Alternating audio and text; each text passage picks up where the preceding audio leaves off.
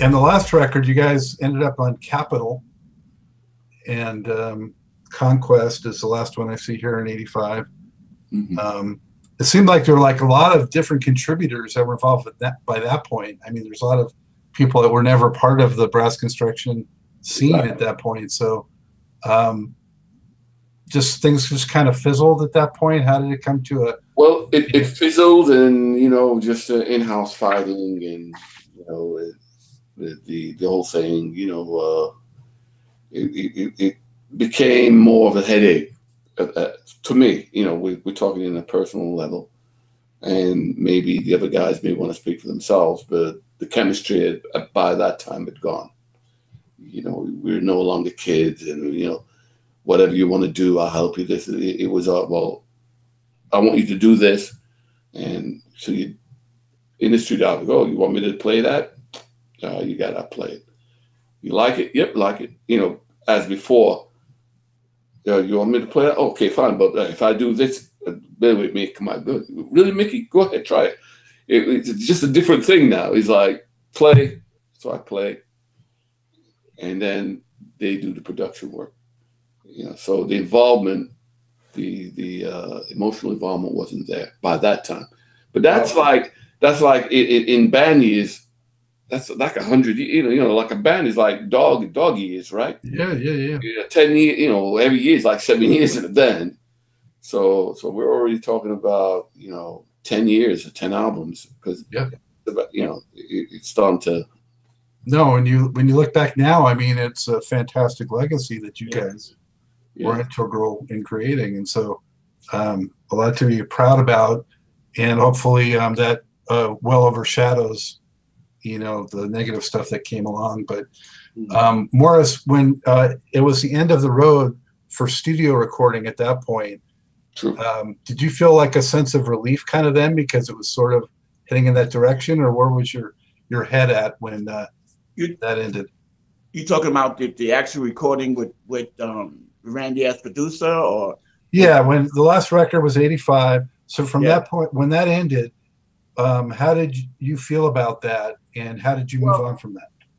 Okay, like Mick was just saying, he by the last album he just started, going and doing what he had to do to make things happen. But for me, it started earlier than that. It started like, right after the sixth album, and it started early for me because I had a different type of thinking than few guys in the band, because we was kind of coerced and tricked into signing with Randy. I felt, you know what I'm saying, and I didn't like the idea, you know what I'm saying, because we started out, the group together, and I'm Scott, and I know you. I don't know how many groups you interviewed, but I know you probably hear this from most of the groups, that you start out as young kids together, and you expect to get an equal share. You know what I'm saying? And then one guy comes along, and okay, so he's more talented. Don't think he's supposed to get the whole pie. You know what I'm saying? And after we left Jeff Lane, this is when the pie is supposed to be split up equally. Now it's our turn. You hear this story all the time. The group's got to pay their dues. They got to pay their dues. They pay their dues. They leave the bad management and the bad production, and then they said, okay, now it's time for me to make money. After that time, leaving Jeff Lane, I'm saying, okay, little did I know that in history, this has always been happening. It's always happening. It wasn't no internet back then. It wasn't no books. It wasn't no stories of bands that we know now. All this shit was, oh, wait a minute, this has been going on, and some bands keep it to themselves. The other players, they keep it to themselves. So even now, we're keeping it to ourselves. You know what I'm saying? Even now, after 30 years, we're still trying to keep it to ourselves. Like it's a hush hush, a no thing. You know what I'm saying? So definitely back then, other groups were keeping it to themselves because they felt embarrassed. They let stuff happen like that. But I'm not one to do that. You know what I'm saying? So I was kind of pissed that we didn't get our rightful due after we left Jeff Lane, with Randy. So right off the back, I started shutting it down. I said, boom, this is my feeling. I went in, did what I was supposed to do, and if I didn't have other personal interests, that kept me afloat financially, You know what I'm saying? I mean, really afloat. Um, you know, I might have done something, you know, like starting my own band, you know, left the group, whatever. But I said, you know what? I'm doing something else. I'll go along with the flow, you know what I'm saying? Because I like the stage performances, you know. Mm. I'll stay out the studio. I'll go when you need me. Okay, you need me? Boom, boom, going to after that, you know. And then I'll wait around for the next round, you know what I'm saying? Where after the contract is over with Randy. So to answer your question, um, I was happy as hell, you know what I'm saying? So after, you know, it ended with Randy because I said, okay, now this is the time now. You know, I thought it was going to be 4 years ago, you know, 4 albums ago. This is the time now when we get our just due. And basically we did. I mean, you know, music changed or what have you. And then we took control.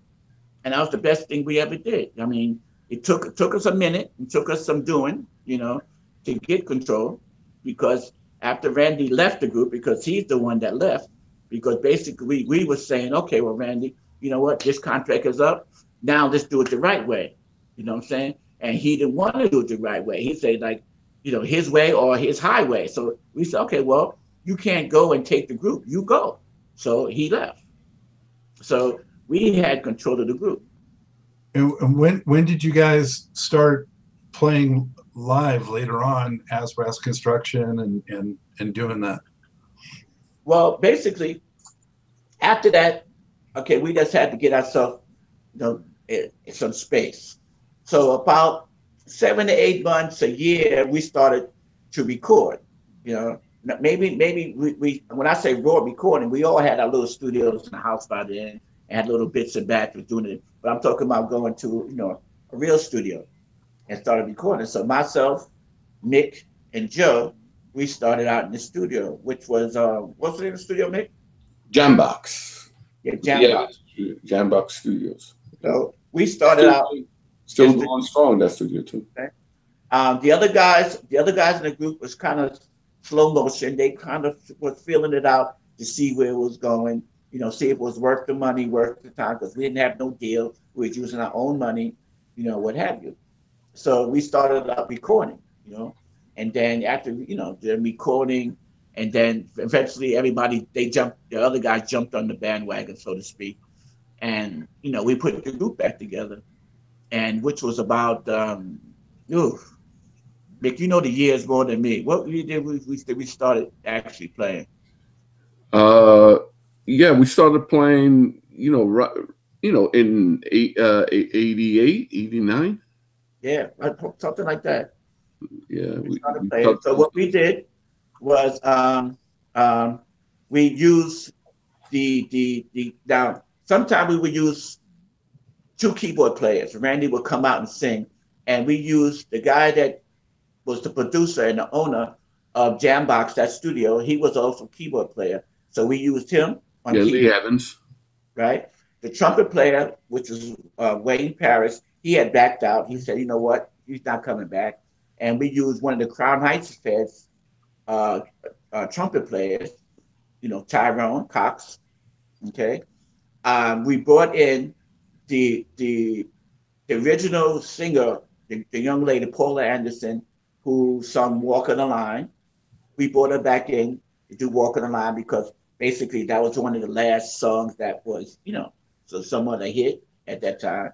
So we brought her in to do "Walk on the Line" and sing background, and we basically, you know, we got the members back. And Wade Williamson didn't want to come back at the time, so Mick went from playing saxophone to playing bass. yeah, You know what I'm saying? right. So, and then, you know, so it's kind of like we was going to do whatever it needed to be, because at that time Larry wasn't there, you know, and I was going to play drums. You know what I'm saying? So whatever it needed to be to make it happen. But first we had to put a rhythm section together first before we did the horn. So whatever we did, we had to do to put together rhythm section together. So Joe Wong was there, Mick, who would play sax, was on bass, and you know I would play drums. So that's a three-piece rhythm section right there. And we had the actual keyboard player who played for us, who owned the studio, which was Jambox. So we had a four-piece, you know, section there. So we started out like that, you know, doing some, you know, originals and putting together stuff, and then we just weeded in the other guys, from the band, who wanted to come. Larry came back in, and so I went back, on trumpet. You know what I'm saying? And then, like I said, we got Tyrone, and then we added, then we had a set. So that was about 88. We started, playing a few shows. I think our first show might have been Philly, Mick. Oh yeah, we did a show. I think it was with Mandrill too in Philly. Yeah. We did Philly. I mean, Philly was one of the towns that, they always loved us, you know what I'm saying? Philly. So we did Philly, we did like the Parks Department, that little circle there, Parks Department in Philly, in New Jersey, what have you.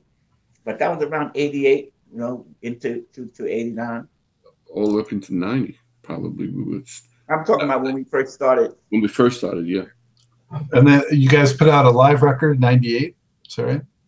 Was it put out in 98? Well, there was a live. You talking about that live? Well, it wasn't live. You talking about the one you know about? I saw something listed. It looked like it was a live record from 98 or so. No, it's not live. It's not. It wasn't us. It was live soundtracks. Yeah, Capitol Records did that. I don't even think Muller was involved in that. Well, the Inner Sound thing. Yeah.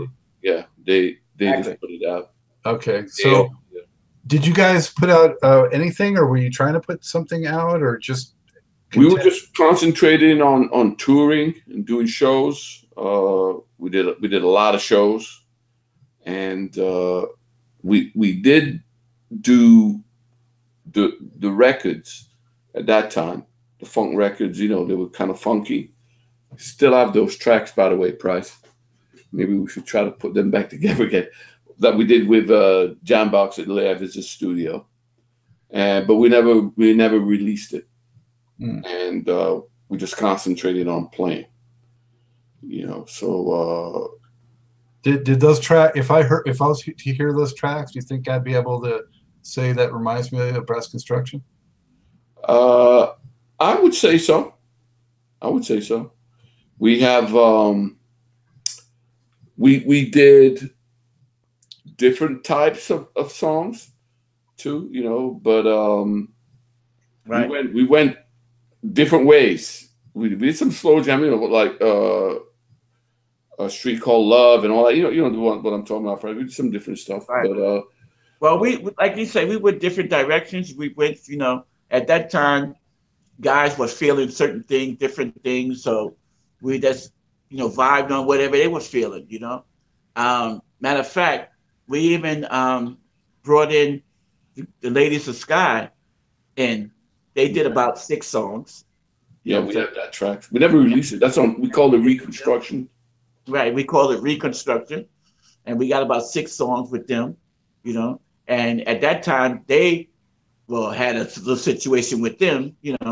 They started getting lost in the sauce with their company. You know what I'm saying?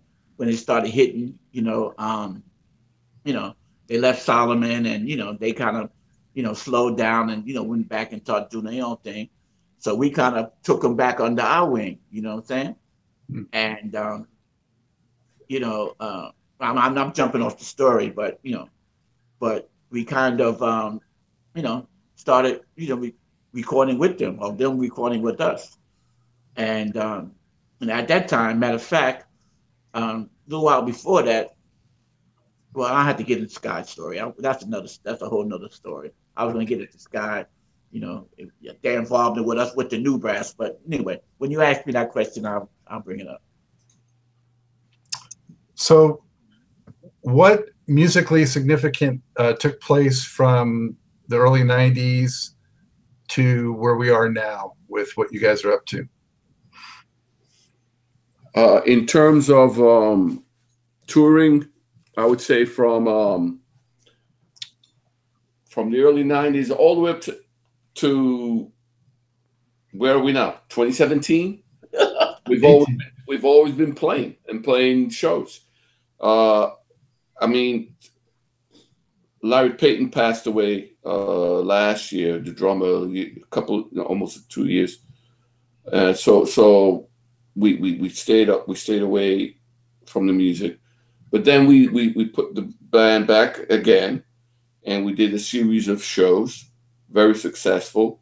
We played in New Jersey, a nice big festival. A lot of funketeers showed up for that, good feeling. So we're still there. We're still playing. I'm in the process now of all that music, and I'm talking about hundreds of songs that date back, because I used to record a lot of stuff, Scott.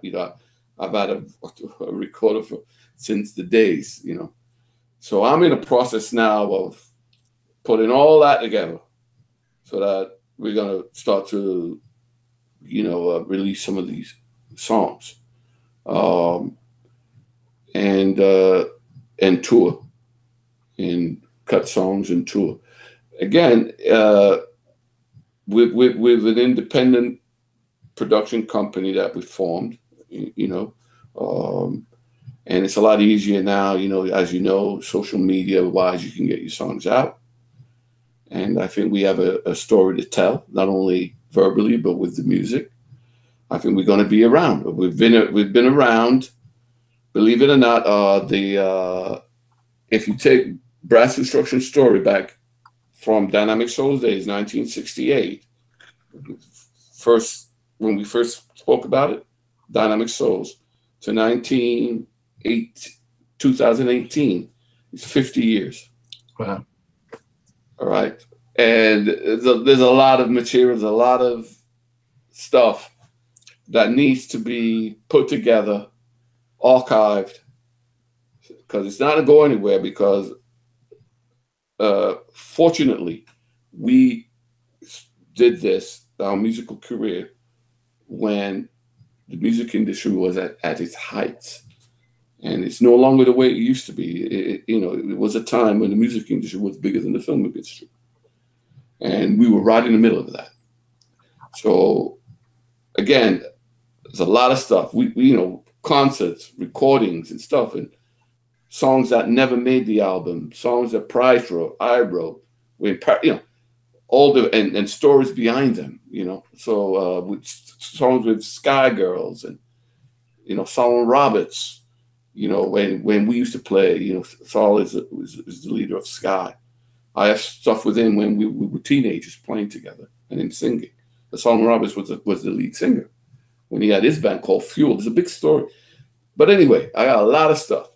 So 2018, we could still talk about stuff, you name it, all the way up till, we pass. So we're going to funk on. And because we still got the band together, we tried out a new drummer, we tried out a new keyboard player.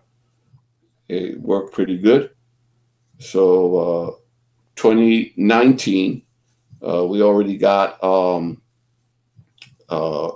promoters from England, France, Germany, Belgium, and Holland, all ready to put us out there. These are not huge shows, but these are like festivals. So we're going to be playing those, and we're going to release some of the music that we never released over the years.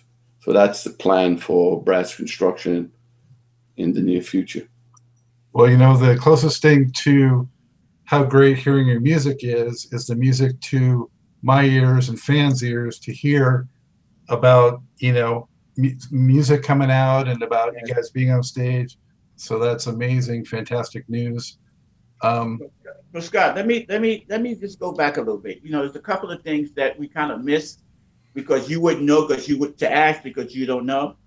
But I want to keep it real, and I want to have it out there that because sometimes things we don't like to talk about, but I don't care. You know what I'm saying? I'm one of those type of guys, And one of the parts that we missed when we was talking about when we started to perform again, and was that we started with performing, but when we would perform, it was out of town shows. You know, it was shows like I said, in Philly. You know, we did Baltimore, and you know that time, which wasn't promoted in New York. But back in like 98 ish, 99, we was gonna do a show at the Apollo. You know, with some of the locals. The Crown Heights, and they had a couple of the singing groups. Blue Magic, and there's a few groups like that. When I say locals, I'm talking about New York, Philly locals, and they had the name up on the marquee. Somebody got wind of it and told Randy Muller. Okay, now at that time, Randy Muller didn't know that we was performing, and he thought he had rights since he walked away from the group to the group. Mm-hmm. Now, mind you, some of the problems which I had, with the situation, which we didn't know back then, the managers and producers were trademarking the groups. It happens all the time. Even with the Jacksons. Barry Gordy owned the name, and Jackson 5, and this one, that, Ray Goodman and Brown, and these groups got to change their name. Even Prince, you know what I'm saying? You got to change the symbol because somebody owns his name. But when we left Jeff Lane was man enough to give us the name. He didn't try to trademark it. Randy went behind our back and trademarked the name. That was one of the things that pissed me off, with that situation. He wasn't supposed to do that. Okay. In the interim, after everything's done, he let it lapse. He let the name lapse. So when he let the name lapse, I found out. I went and snatched it. Okay. When we snatched the name, we had to give all type of proof why we using it, why we taking it, blah, blah, blah, blah, blah, blah, blah, which we had all the proof, to trademark. Okay. So we trademarked the name. Randy didn't even know.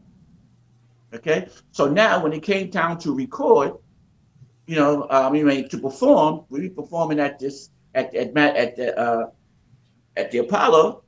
Randy put a cease and desist, and I told the promoter, well, he said, Randy's going to sue me. And I was like, why are he going to sue you? Well, he sent me a trademark. I said, really? So I sent him the right copy of the trademark. And he was like, well, you know what? I don't know what's going on. But I'm pulling your guys off the show. So he pulled us off the show. Okay. So at that time, I was saying, like, this is it. Something's got to be done. So we wind up taking Randy to court, for the name. Now, like I said, this is the part that we could have just bypassed and let it go on out, and then you would have known nothing about it. You know what I'm saying? And, if I wouldn't have brought this up, but it's something that needs to be said. You know what I'm saying? So Randy wound up taking us, we wound up taking Randy to court for the name because he was saying that our trademark, we didn't get it legit, and, he didn't get it legit, and, blah, blah, blah, blah, blah. So we have to fight over now who owned the name of Brass Construction. Okay? So we wound up, getting an attorney on retainer, attorney called Ed Toptani, and we wound up going to a court. I mean, real court, sit down, jury, the whole thing, you know what I'm saying? And long story short, we won. Okay. Now we not only won, but we won punitive damages for the gigs that he stopped, for monies that we should have received, what have you. So long story short, I mean, he was going to appeal. The attorney said it's going to cost us money to appeal and blah blah blah blah. So he said, listen, let me try to make a deal with Randy because he can't afford it. He could afford it at that time a little better than we can. You know what I'm saying? So we wound up taking the deal out. It was like $500,000. You know what I'm saying? So we wound up taking the deal where, okay, you know what? You keep the money. We keep the name. And that's how we left off. That's only when we were scot-free. He would have kept balling us and hassling it with us. You know what year did you guys finally win that? Well, that was in 2000.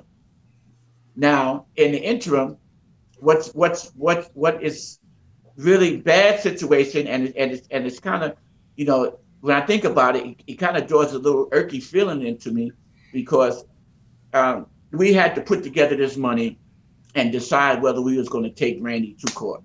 Okay, so it's myself, Joe, and Mick is like the ringleaders of this whole thing, but we had to put all the guys in the band down. Had to be the other guys that even wasn't playing with us had to be part of the suit. So we got them; they was fine. Okay, so as soon as we went to the attorney to sign the deal, give him the money, give him the retainer, give him the thing, sign it. Okay, let's go to court. That evening, coming home, you know, I mean, we were so keen about it, and it was, you know, and Joe Wong, who passed away, was the type of guy, you know, we used to call him the executioner. He would get mad about certain things, you know, he would get really mad, and he was determined to make this thing happen to the point where he might have said to himself, you know what, I'm gonna die before this happens. You know, I'm gonna see this happen until I die. And at that evening, after we signed the information, you know, the paperwork, he died the next day. Wow. Yep. I mean, it was like, wow. We waited until he got that paper, you know, signed to die. You know Also, what I'm would saying? have been problems. Also, would have been problems. It's like we went to court with excuse the way I'm saying it, with a dead man's signature. You know what I'm saying? And he's like, when did he die? The next day. You know what I'm saying? So it's like, wow. You know what I'm saying? So that was kind of, you know, made me feel kind of like, you know what, guys, we got to get this done. You know what I'm saying? Joe waited till, you know, he the day before he died to sign this thing. He could have died the day before. He could have died a year before. And the thing about it, it was no cause of his death. He just died. They couldn't find nothing in the autopsy, nothing, you know, no sickness, no nothing, no nothing. He just died. Till this day, his mother, his wife couldn't find anything. They couldn't find nothing. You know. So with that said, you know, we went to court, like, you know, like, okay, we determined that we're gonna make this thing happen. You know, and we fulfilled. We won the suit, we gave back the money, and we won the name. And then so from then, you know, we didn't really have no problems with Randy. He let us, you know, go on and say, you know what, I throw my hands up because he couldn't do nothing legally about it after that. You know what I'm saying? You know what I'm saying? So that's when we decided to say, you know what, okay, now we're going full force. You know, even though we did do some shows, you know, with Joe that he didn't know about. So continuing on that, you know, to the situation, that's when we decided to put together the actual, you know, extra the band with, you know, the other players. So after we won, you know, the suit, we said, okay, listen, let's do a tribute concert. One, it was a tribute to us winning, but that wasn't the real deal, but a tribute to Joe. You know what I'm saying? So there's a nightclub in New York called, they used to call Tramps. You heard about it? Yeah, well, I've never been there, but I've heard recordings from there. Like, okay, we was one of the last groups that closed. They closed down a month afterwards. We knew it was closing, so I made a deal with them. They gave me the door. They gave me the house. They said, "Listen, you're going to make this happen." What I wanted to do was bring all the groups back together that Randy had involvement with. You know what I'm saying? That he screwed. You know, and the other groups that's in Brooklyn that was sitting there basically, you know, not doing anything. You know what I'm saying? So I wind up, you know, calling these guys up. First, it was supposed to be basically a big group, which you know I named the Legends of Funk.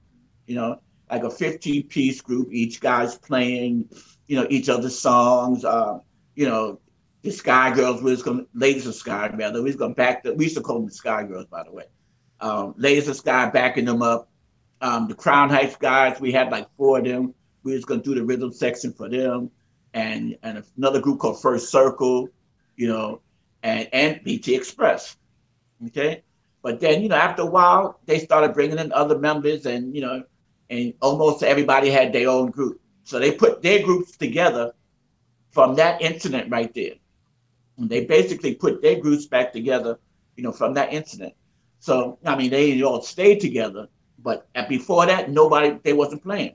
Now I was booking the Ladies of Sky, you know, myself on the side, and then Crown Heights, a couple of guys was playing with us, back and forth. But basically, that was the introduction, where they got a taste of being back out on the road. You know what I'm saying? So we did that concert, and from then on, we just started, touring, as much as we can, going to Europe, like every year for like 5 years in a row, going to France. And, here we are now, basically. But, basically, I want to get that out the way, because that was a significant thing, because it was a situation where it was a transition, that, gave the guys the energy to say, okay, you know what, at least gave me the energy, because I was done. You know what I'm saying? I was done with the bull crap. You know what I'm saying? And not splitting things equally. Of course, if you got $1 million and you got 9 guys, it feels better having $1 million instead of 900,000 and after paying taxes. You know what I'm saying? It's understandable, but fair is fair. You know what I'm saying? Yep. You make your money other places. You make your money with quantity. You know what I'm saying? So, but basically, I know that happens, to everybody. And some people just walked away, just walks away from the group. But, we were determined, not to walk away. And then we fulfilled. We got the name now, and we had it for about a good 17 years. Mm-hmm. Wow. I'm so glad, Morris, that you did share that. It's such a critical part of the latter day story of the group. So thanks for sharing that. And you're right. I've heard so many stories. I've done like 65 or so of these shows, and probably at least half of them have similar stories to that, whether it's a war with their ridiculous thing, or Thomas McClary and the Commodores, or it just goes on and on and on and on. So really glad to hear that you guys finally came out on top. Yep, yeah. We're here. So appreciate so much your time, your generosity, and openness to share all these memories and stories. But got to wind it down. I want to ask you a couple more questions, if you're cool with that, and then we'll close out of here. All right. Okay.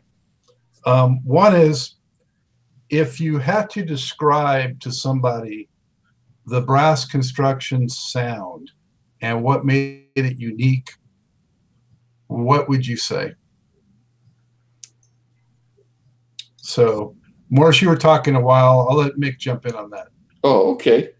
The sound that I feel that everybody remembers about Brass Construction, it's that it had a hard funk, horns, driving rhythm, unique motivation in their lyrics, uplifting, gives everybody a chance to think. If you look at some of our titles, I See the Light, Times Are Changing, I'm Moving On. We always try to give a positive message. And we were one of the bands that put together an actual, I would say, a life story. You hear of the bands of the one-hit wonders, but we weren't a one-hit wonder because we have a large volume of albums. Not many groups will ever record 10 albums. So what I think people will remember about the band is that in its time, we were one of the best funk R&B bands in that time and era. And, you could pick your bands, but sooner or later, our name will come up, if you know what I mean. Yeah. We start naming this band, that band, that band. Oh, then we'll come up. So hopefully, people enjoyed the music, and we're still going to funk on. Well, I started this show about a year and a half ago, and Brass Construction was definitely among the first of my thoughts that had to be part of this. So, Morris, is there anything that beyond that he didn't encapsulate about what makes Brass Construction unique and special? Well, Mick kind of answered it, except for that. I just want to add on that I don't know if it's the name or it's just the horn section, but when you say Brass Construction, everybody first thing they say, man, the horn section, the horn section. So basically, the horn section was the key point of the force of the group.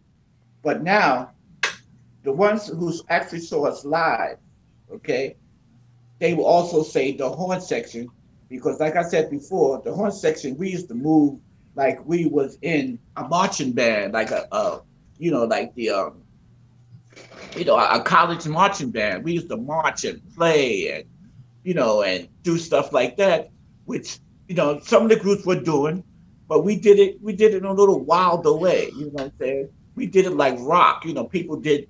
A lot of the groups did it more of choreography. Blue Magic and that type of sweet.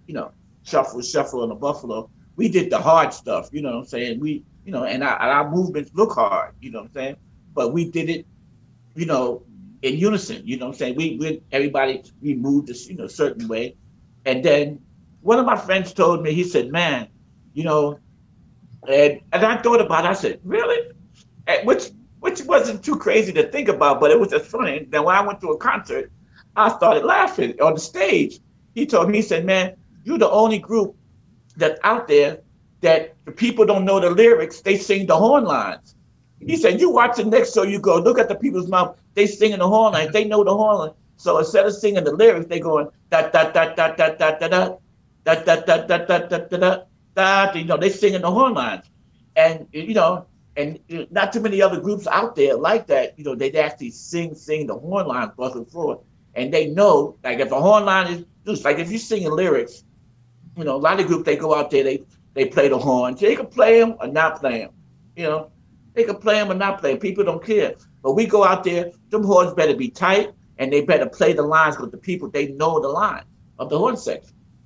And sometimes we don't play this horn section, like it is because we want to break it down and cut it in half. We don't have time. We want to make the song shorter. They say, man, they want to hear it like the record. Man, you didn't do it like the record. You left out the part. Yeah, da da da da da. They was. I was like, hey, how you know that? Man, I love that part.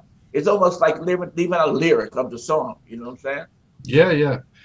You cracked me up with that, Morris, because you reminded me that when I was a teenager and listening to those records with my friends, everyone played air guitar, right? We actually played air horns listening to Construction.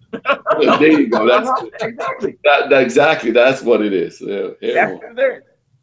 And not too many people are used to that. People used to air guitar, and everybody go like, nah, da da da da da da. And it was like, what the hell? But yeah, that's basically what I see. A lot of people would say to me, and a friend of mine told me that a while ago, and then I was like, really? Because I didn't know, people were doing it. I would just, look at shows, you see people enjoying it. So, but, he would say, oh, my friend played with brass, and they would say, you what, brass? Nah. He said they would start singing, instead of singing some song like a melody, call me, they would say, da da da da, they sing the line. It was like, man, you know the horn line? And they would know the horn lines, Yeah. So, okay, great.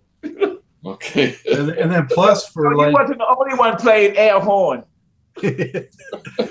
For a couple of decades, at least anyway, I mean, people were mostly deprived of horns, the 80s and 90s, not a lot of horns. So good to have them back again. So guys, how can everyone keep up with what's happening with Brass Construction today? If you're putting out new music, where you're playing, all that good stuff. So who wants to give the 411? I'll give you information. Brassconstruction.com is our website. We're on. We're going to start. A lot of the new stuff is going to be coming out on the Spotify and iTunes If they Google any of that, you'll find old Brass Construction songs. You'll even find the one we did with Moondock. If you know Two Timing Lady and all that type of stuff when it was Dynamic Souls. So there's a history, but most of the time you can catch us on brassconstruction.com and Twitter. BrassCon is the Twitter, and Facebook. Price, you do a lot of stuff on the Facebook too, right? The next big thing, like we talked about it, is gonna come. Well, we're gonna start. We have to start rehearsing soon, Right. and I think about February they talk, and I will know in about 3 or 4 weeks, what the dates are. They haven't, right now they got about 10 dates, but we need to get more to make it work. Make sense. You know what I'm saying? And not only that, there's a record company that wants to record us also coincide with those dates, and they want to do some live recording. Again, that's around February. We're not going to post it yet, but that's what's upcoming. We slowed down a little bit after Larry Payton passed, but 2019, you're going to see a lot of Brass Construction out there in tours and in social media, and there's going to be lots of stuff released, old stuff, new stuff, and again, you could follow most of it. It'll be on brassconstruction.com. That's the best way to look us up. Beautiful. Before we sign off, any final words to fans, Morris? Well, no, it's keep on the lookout, and sorry it took so long for your fans that you do frequent the site. Scott's, we should have been here a while ago, but we're here now, and it was fun. Great, thank you so much. Yeah, I'd like to say, Scott, thanks a lot. You do a great job in keeping funk alive. It's a great American, art form in terms of music. It'll never die. There's always going to be people who want to be funked, and we've been playing it a long, long, long time. Like I said, over 50 years, and hopefully it'll go on for another 50 years when we're long, long gone. But I would like to say thanks a lot. You do a great job with your show. Well, there you have it. As is Truth and Rhythm's way, we went deep into not only the recorded music, but also deep behind the scenes for those stories that had an effect on the music that probably a lot of us were never aware of. And now we've been informed and educated. What an engaging couple of guys Mick and Morris were. I think we're all very eager to hear some of that new and unreleased music and also see them return to the stage. Once again, a very special thanks out to both of them for participating and being so generous with their time and their stories. Also, sincere thank you to you, the viewers, as always, keeping the faith, keeping that support, much appreciated. Speaking of which, subscribe to Truth and Rhythm. You do that by subscribing to the Funk and Stuff channel on YouTube. That's where Truth and Rhythm lives and breathes. And now a new product that we're doing is TNR Quick Takes, which are excerpts from the longer interviews. And so those are also a lot of fun. You get it all if you just subscribe on YouTube to the Funk and Stuff channel. And you also get it before anyone else does. So get friends to subscribe, family members, need that support, show these great funk, jazz, and R&B musicians that what they did is important, matters, spread the word. Also, I want to hear from you. I'm getting a lot of emails and hearing from folks and want to keep it going. So let me know what you like about the show, what touches you, what moves you, who else you want to see on the show. Chances are I'm probably already pursuing whoever that is, but it doesn't matter. You know what? I recently had Breakwater on, and part of the reason I did that was because I had such a high volume of requests for them to be on. So keep it coming, folks. And with that, as always, this is Scott, Dr. Jukes Goldfine, saying, keep on vibrating to the rhythm of the one.